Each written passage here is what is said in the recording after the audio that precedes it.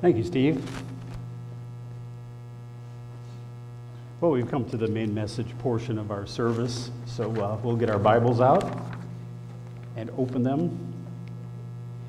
We're going to start off in the book of Acts today, but first we'll start with prayer. Heavenly Father, as we open our Bibles, we know we cannot have understanding just of our own. It takes your revelation to help us. So we pray that you send the Holy Spirit here in a powerful way to help us not only be able to read, but to understand, not just in a head way, but also in a heart way. We pray through these words you'll change us today, Lord. We want to become more and more like Jesus Christ. So help us to see the light and help us to understand and grow. Thank you, and in Jesus' name we pray. Amen. You know, in past years, we kind of go through the Christian calendar as we study God's Word. And just a couple weeks ago, we studied Pentecost because it was the Feast of Pentecost. And a lot of times we just kind of end the story there with regard to the church. But I wanted to carry it a little bit further today. And we're talking about the New Covenant Church shortly after Pentecost and what happened. And the title of the sermon today is The First Miracle of the Church. The First Miracle of the Church. So we're in Acts chapter 3, and we're reading the account here of a great miracle that took place. So Pentecost had just happened. God sent the Holy Spirit through Jesus Christ to the church, and now in a powerful way, the church is kind of breaking out.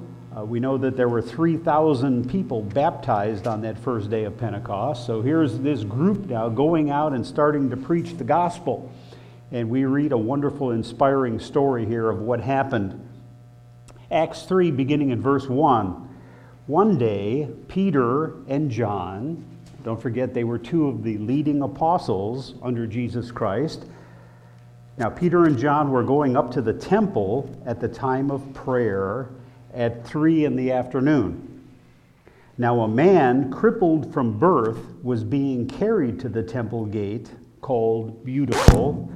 Each temple gate had a different name. This one was called the Beautiful Gate, where he was put every day to beg from those going into the temple courts.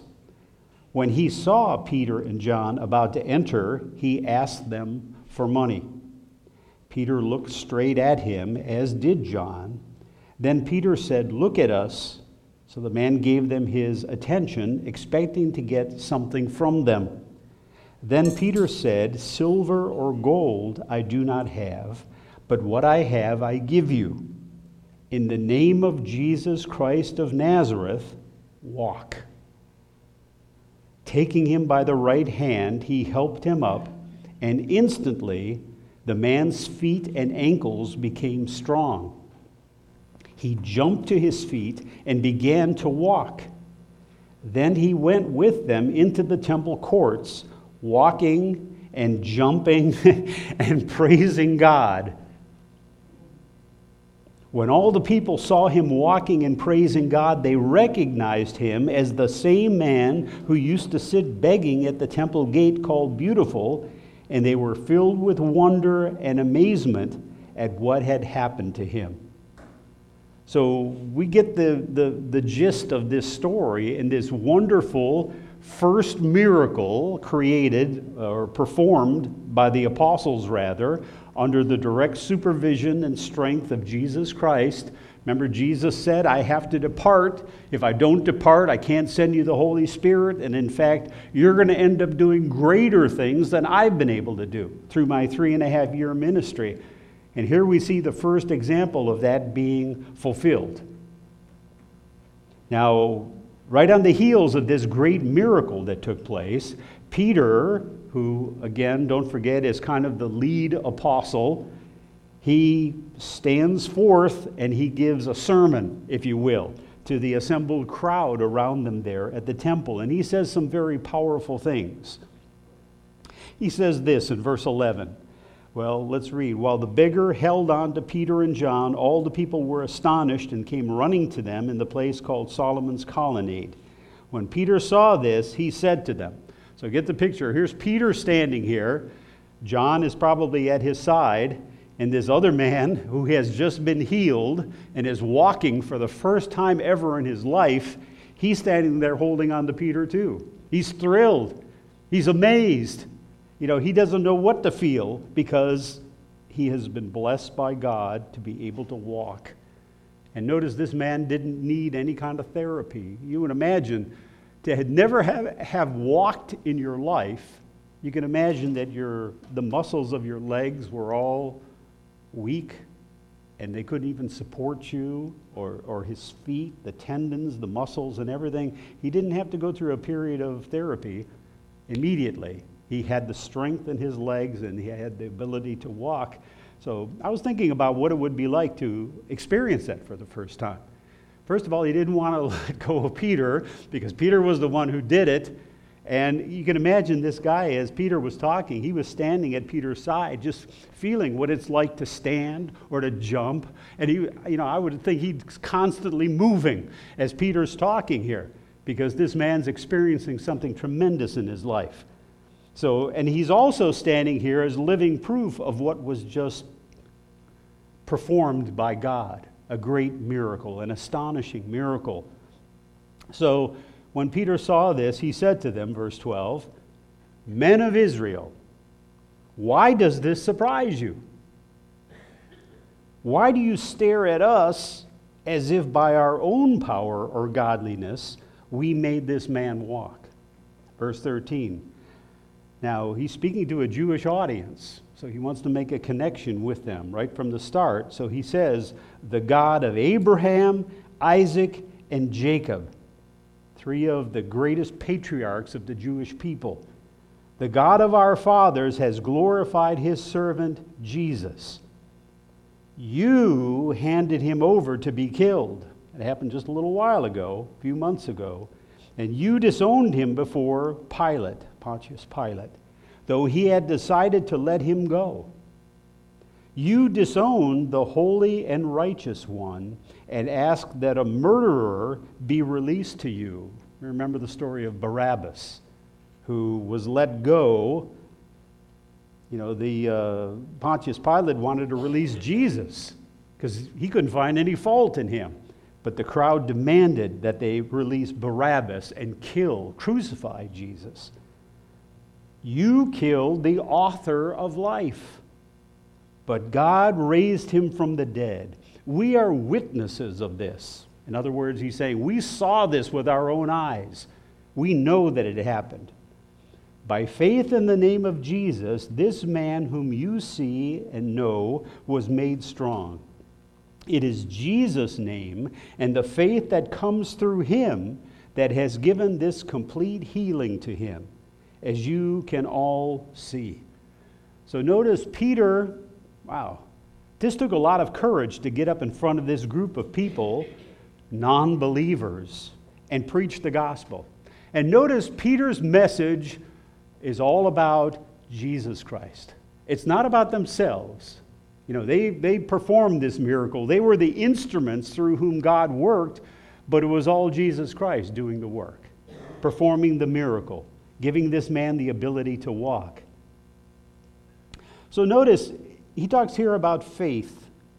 He says, it is Jesus' name and the faith that comes through him that has given this complete healing to him, as you can all see.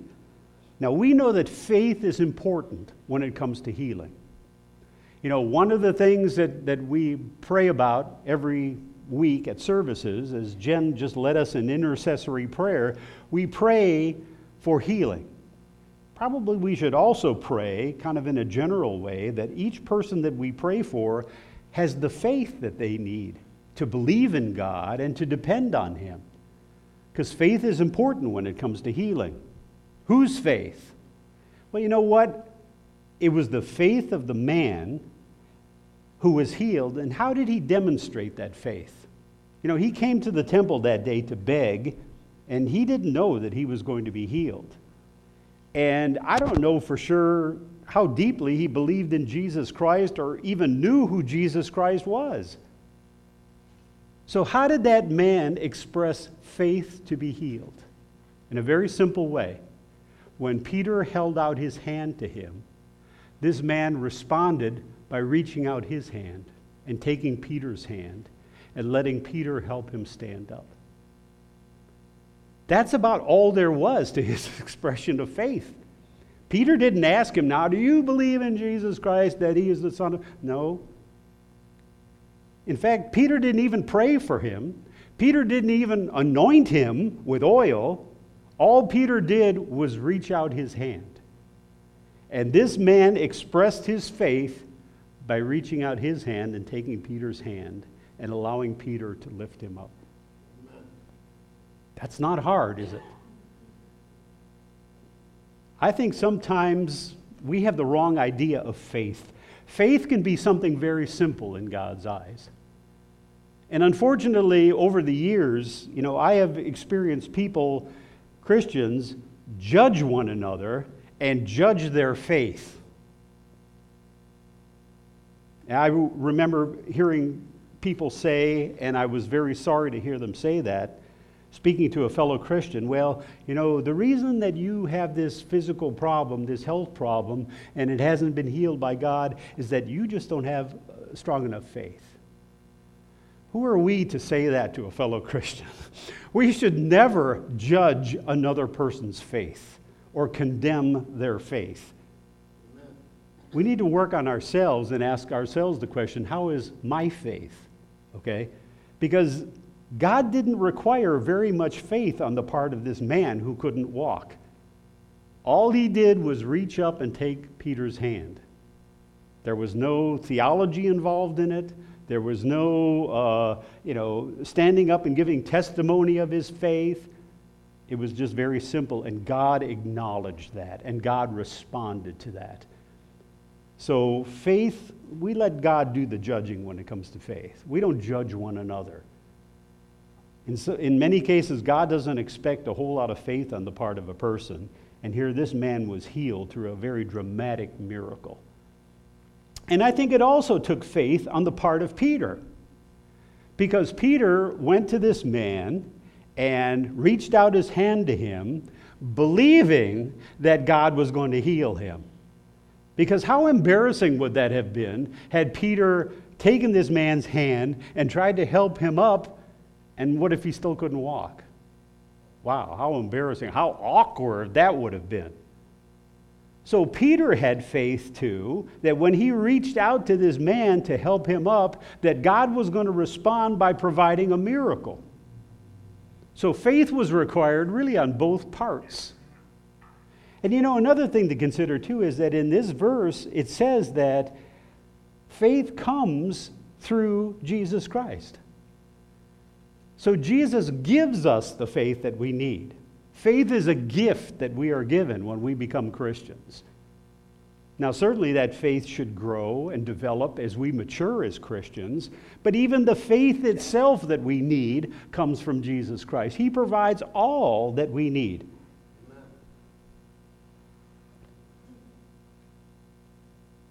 So, two things were needed here. Jesus' power to perform the miracle and men's faith. The faith of the man healed and the faith of Peter himself. And a great miracle was performed. And we know that God is still in the process of performing miracles. He asks us to continue to grow in faith. Okay, so it says in verse 17, now, brothers, Peter continues in the sermon, I know that you acted in ignorance, as did your leaders when you crucified Jesus. But this is how God fulfilled what he had foretold through all the prophets, saying that his Christ, or his Messiah, would suffer. So he tells them in verse 19, repent then and turn to God, so that your sins may be wiped out, that times of refreshing may come from the Lord, and that he may send the Christ who has been appointed for you, even Jesus. So just as he said in the sermon on the day of Pentecost, Peter says a similar thing. Repent. Change your way of thinking and accept Jesus Christ as your Savior. Repent. Turn to God. You know, this is the same message that we've been given to preach today. When we encounter people who are struggling in their life and they seem to have no hope, they're hopeless, we have a message of salvation for them. We know how they can be helped, okay? We know that we have a Savior who is interested and involved in each of our lives, and He wants everybody to come to salvation. So our message is the same. Listen, you need to realize that you need a Savior. Ask Jesus Christ. Amen. And He will involve Himself in your life, and He'll be there to help you in any way you need help. So again, verse 19, repent then and turn to God. So if you repent and turn to God, 3 things are going to happen, Peter says. The first one is your sins are going to be wiped out. You know, you got to realize that you need a Savior, which means you got to realize that you're a sinner. That's the starting point. That's what it means to repent and to turn to God. To realize, you know what? I have basically screwed up my life. A lot of the problems I'm blaming other people for are really my fault. I've sinned. I've come short of what God expected of me, and I need help. That's the starting point. And when you do that, when you ask God for help, when you ask Jesus to be your Savior, to let His sacrifice on the cross pertain to you personally, the first thing that happens is your sins are totally wiped out. Past, present, and future. Amen. And that leads to the second thing. After your sins are wiped out, times of refreshing may come from the Lord. Do you realize that ever since you accepted Jesus Christ as your personal Savior and had your sins forgiven, you and I are now living in times of refreshing? What does that mean? Well, last week we talked about the meaning of freedom. We talked about the freedom that we have in this country, and we also talked about our spiritual freedom. We're free in Jesus Christ. What does that mean? Well, once we accept Jesus as our personal Savior, our sins are totally forgiven, our future is secure, eternal life with Him. God wants us to enjoy the freedom that we now have. Freedom from the penalty of sin, free from slavery to sin. He has rescued us from that. So He says, come out of your sin now. Live who you truly are in Jesus Christ. A free man, a free woman, freed from all those things that have shackled us through the years. Now live your life loving God, loving your neighbor as yourself. So that's what it means by times of refreshing. We have come to this point in our lives now where we're in an era that the Bible calls times of refreshing. Don't dwell on your sins. Don't labor under sins. We don't have to worry about not making it. We don't have to worry about falling short of God's expectations because our righteousness is the righteousness of Jesus Christ. God says, enjoy these times. Use the freedom that you've been given now to live the life that God has intended you to live. Living a life of love toward God and love toward your fellow man. So the second thing that happens after our sins being forgiven, we enter into times of refreshing. And then finally, that God may send the Christ who has been appointed for you. So the third thing is the Father is going to send Jesus at the appointed time, and you're going to be there when it happens. Either you're still going to be alive or you're going to be resurrected from the dead. Amen. And Jesus is going to bring all of those with Him when He comes. So all that happens once we repent and turn to God. So He gives them this admonition. Let's read on a little bit further. Verse 21. He, Jesus, must remain in heaven until the time comes for God to restore everything, as He promised long ago through His holy prophets. So what He does now, He's speaking to a Jewish audience to just kind of put the icing on the cake. He's going to talk about what some of the patriarchs said in the Scripture, attesting to Jesus Christ. He starts with Moses. For Moses said, the Lord your God will raise up for you a prophet like me from among your own people. You must listen to him. Listen to everything he tells you. So he quotes Deuteronomy 18, verse 15. One of the last things Moses said, this great patriarch, before he died, he told the people of Israel, God is going to send a prophet after me. When he comes, listen to him. Listen to everything he says and obey him. Peter is saying, Jesus Christ, the one you killed and who God raised from the dead, he's the guy. He's the guy. So listen to Moses and what he told you. Seek Jesus Christ. Remember everything that he said, everything that he taught. So he goes on to say, verse 23, anyone who does not listen to him will be completely cut off from among his people. Then he goes on, verse 24, indeed all the prophets from Samuel on, as many as have spoken, have foretold these days. And you are heirs of the prophets and of the covenant God made with your fathers. He said to Abraham, okay, here's another of your great patriarchs. What did God say to Abraham? Through your offspring, all people on earth will be blessed. That's Genesis 12, verses 2 and 3. This great promise that God made to Abraham millennia ago, through your offspring, through one of your descendants, all people on earth will be blessed. This is something that the Jews held in high esteem down through the centuries. What was said to their patriarch, Abraham. Peter is saying, okay, the offspring that Abraham was going to have, Jesus is the guy. Jesus is the one through whom God was going to bless the whole world. All people on earth are going to be blessed through the offspring of Abraham. And all you have to do is turn to either the beginning of the Gospel of Matthew or Luke, and it traces the descendancy from Abraham all the way down through Jesus Christ. So Jesus Christ is the one through whom the whole earth is going to be blessed. And how is the whole earth blessed by him? What he did on the cross. His sacrifice is for all people. So again, what Moses said pertained to Jesus of Nazareth. What Abraham was told pertains to Jesus of Nazareth. So turn, change your mind, repent, and turn to God and believe in his Son. Verse 26, when God raised up his servant, he sent him first to you to bless you by turning each of you from your wicked ways. And you know what? The gospel was to first go to the Jews, to Israel, the children of Israel. And even Jesus himself said that. Matthew 10, verse 5. When he was preaching, he said, listen, I have been sent by the Father to preach this message to you, my fellow Jews, because you're the people of the old covenant. You know, God has blessed you. You've been his people through the centuries. So I've come with a message of salvation now, and I'm preaching it to you first. And unfortunately, for the most part, the people of Israel rejected the gospel.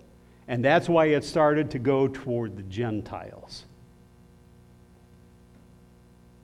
So all of this happened. The first miracle performed by the church after Jesus had departed the scene. A powerful miracle. Now, Satan is not content to let Jesus be exalted. So immediately, Satan gets involved and he stirs up the Sanhedrin to persecute the apostles for preaching this. So chapter 4, the priests and the captain of the temple guard and the Sadducees came up to Peter and John while they were speaking to the people.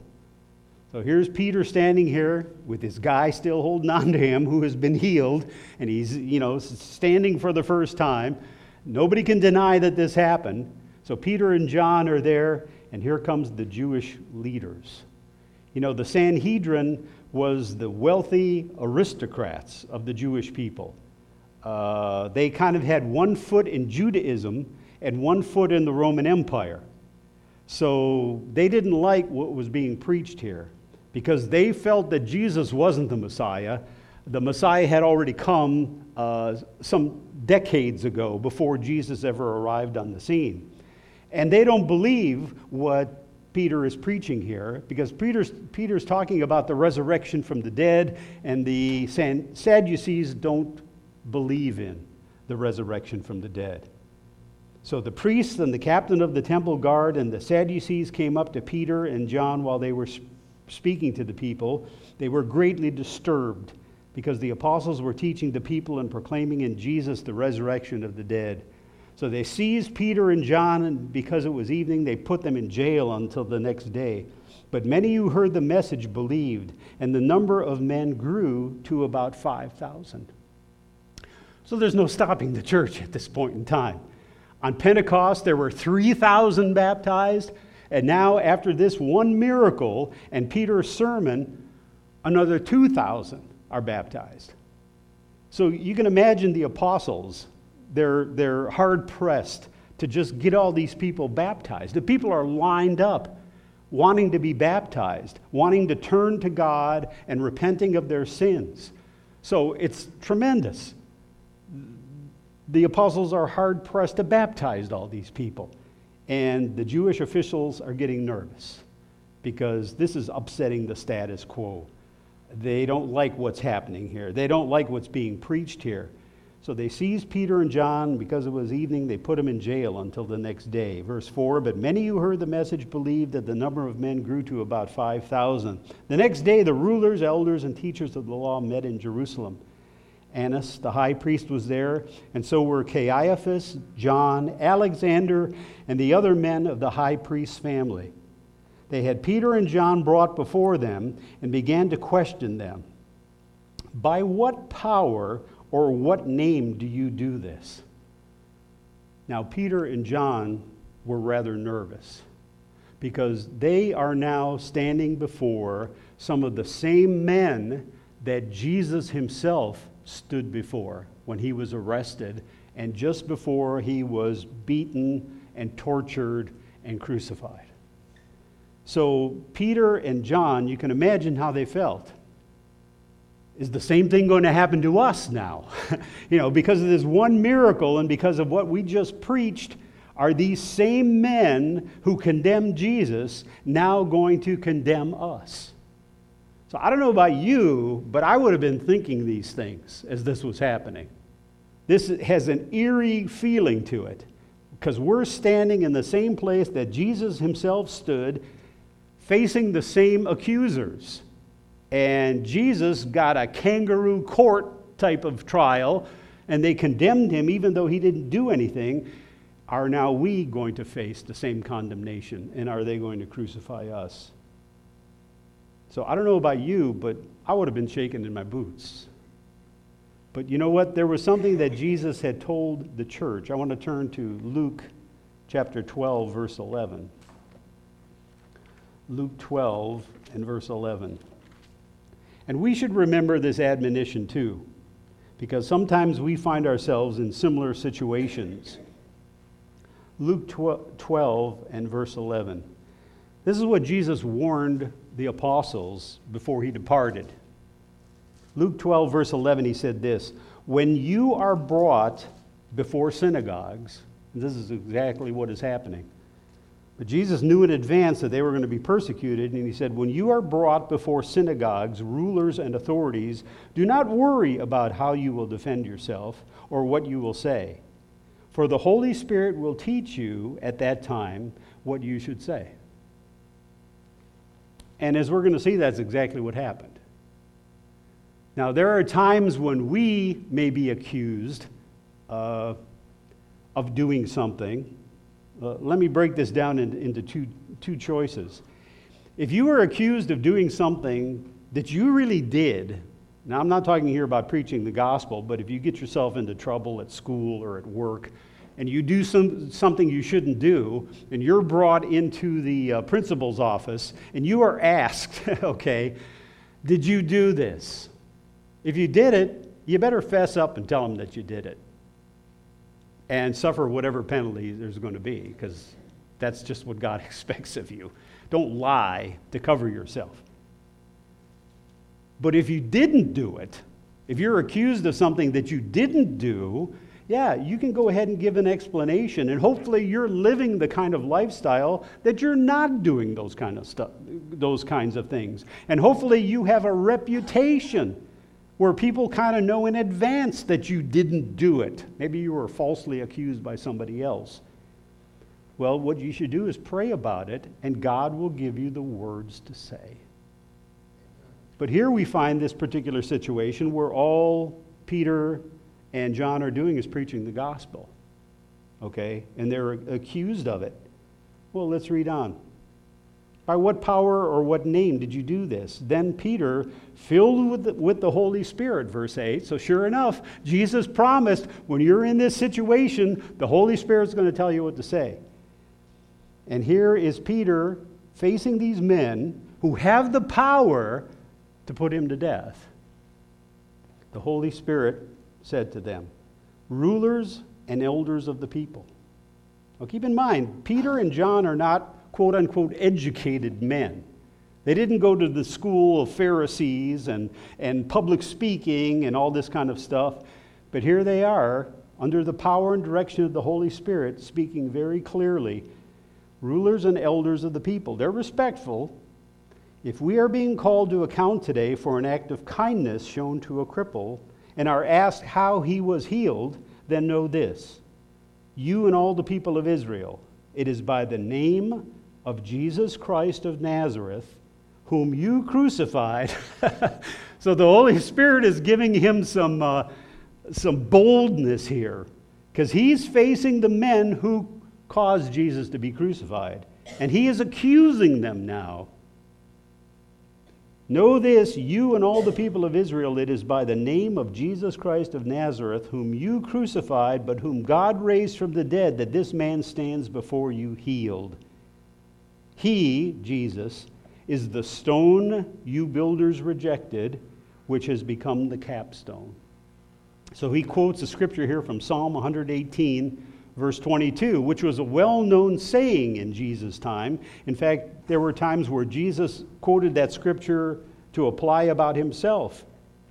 You know, any builder, a mason of some sort, who's building a wall or building a building, looks at all of the pieces of stone he's going to work with.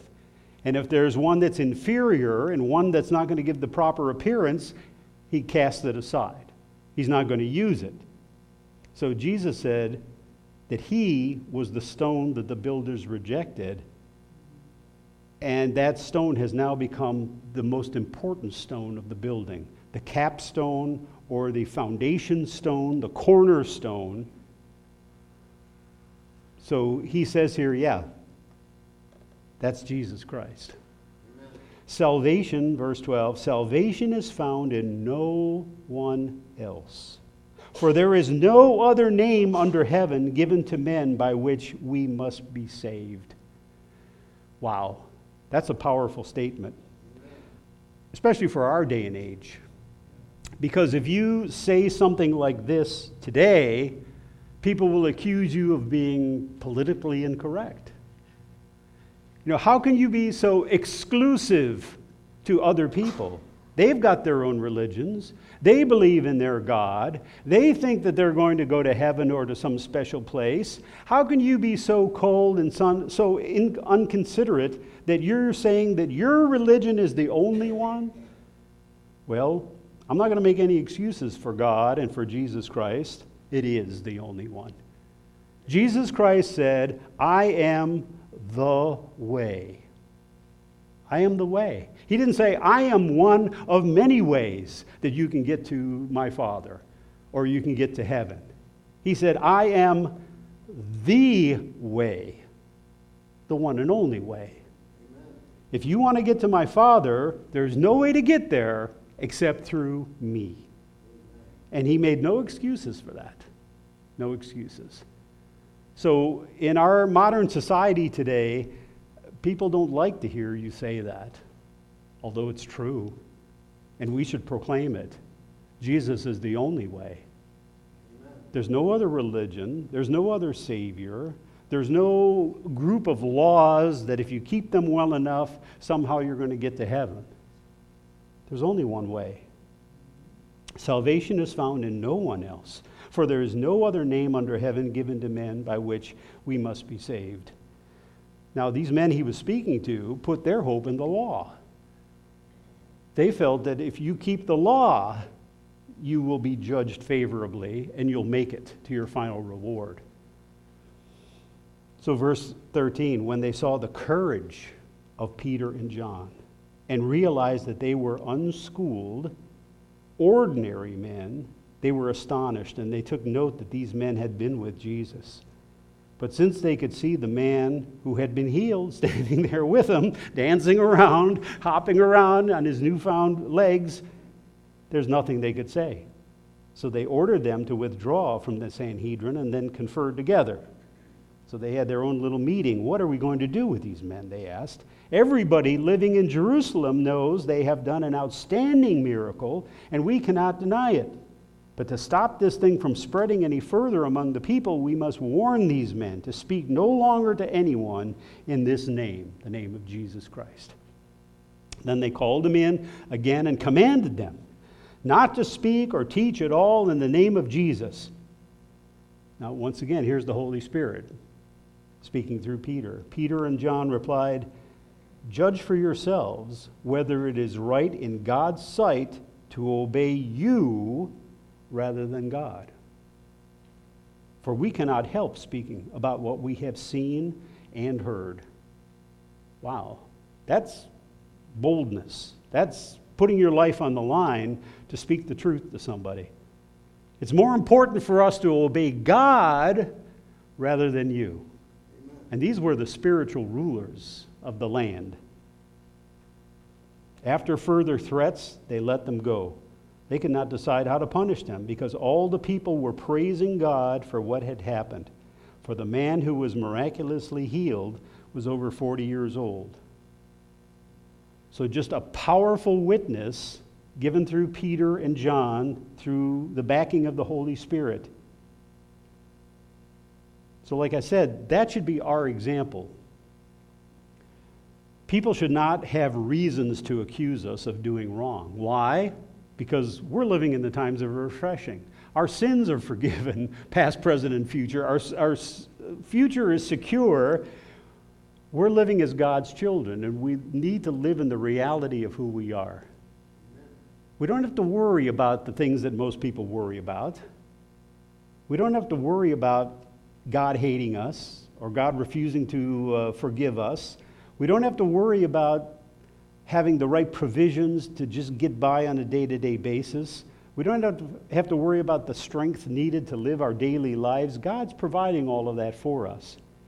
He says, you're living in this period now of freedom in Jesus Christ. Spend your time loving your God and loving your fellow man, so that nobody should have any reason to accuse you of doing evil and bringing you before authorities. Turn with me to 1 Peter chapter 2 and verse 12. 1 Peter 2 and verse 12.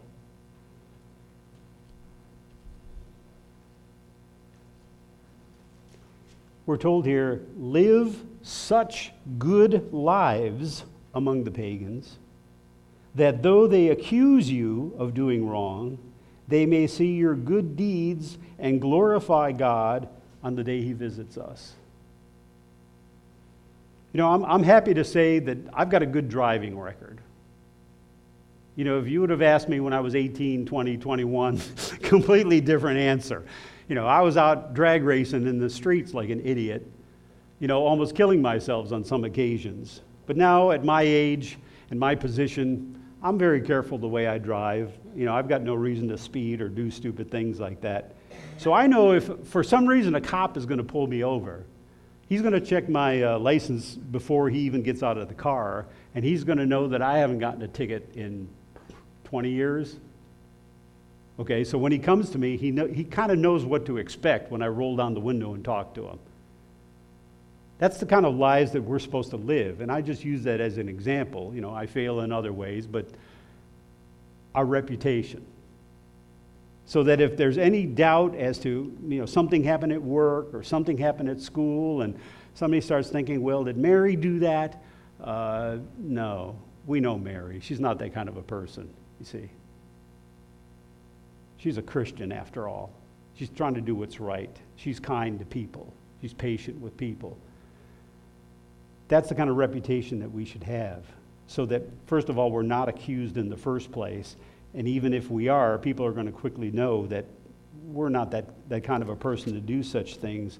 1 Peter 3, verse 16 says this, just a page later, 1 Peter 3:16.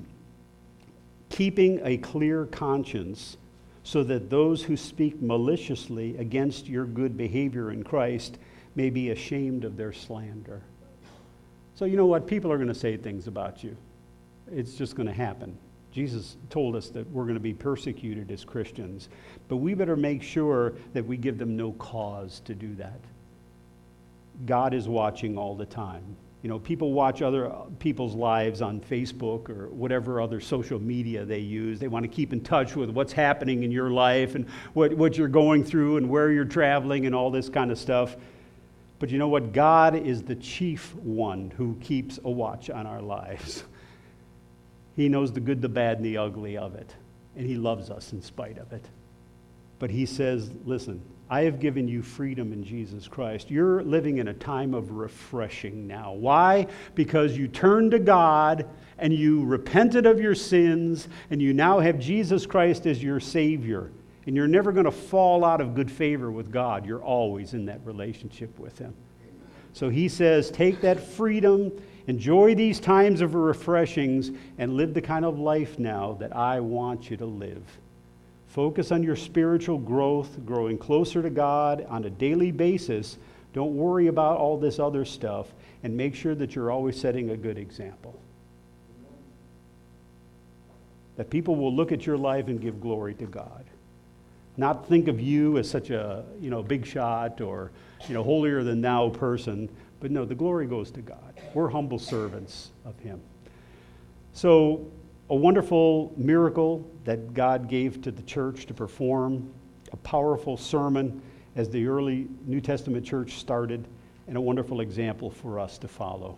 Lord, thank you for this story that you recorded for us. Thank you for these men that you called, Peter and John, and the wonderful miracle that they performed, the great leaders in the church as they served. Help us to learn from their example, Lord, and follow in their footsteps, and to be the kind of children of yours that you're proud of and that bring you joy. In Jesus' name we pray, amen.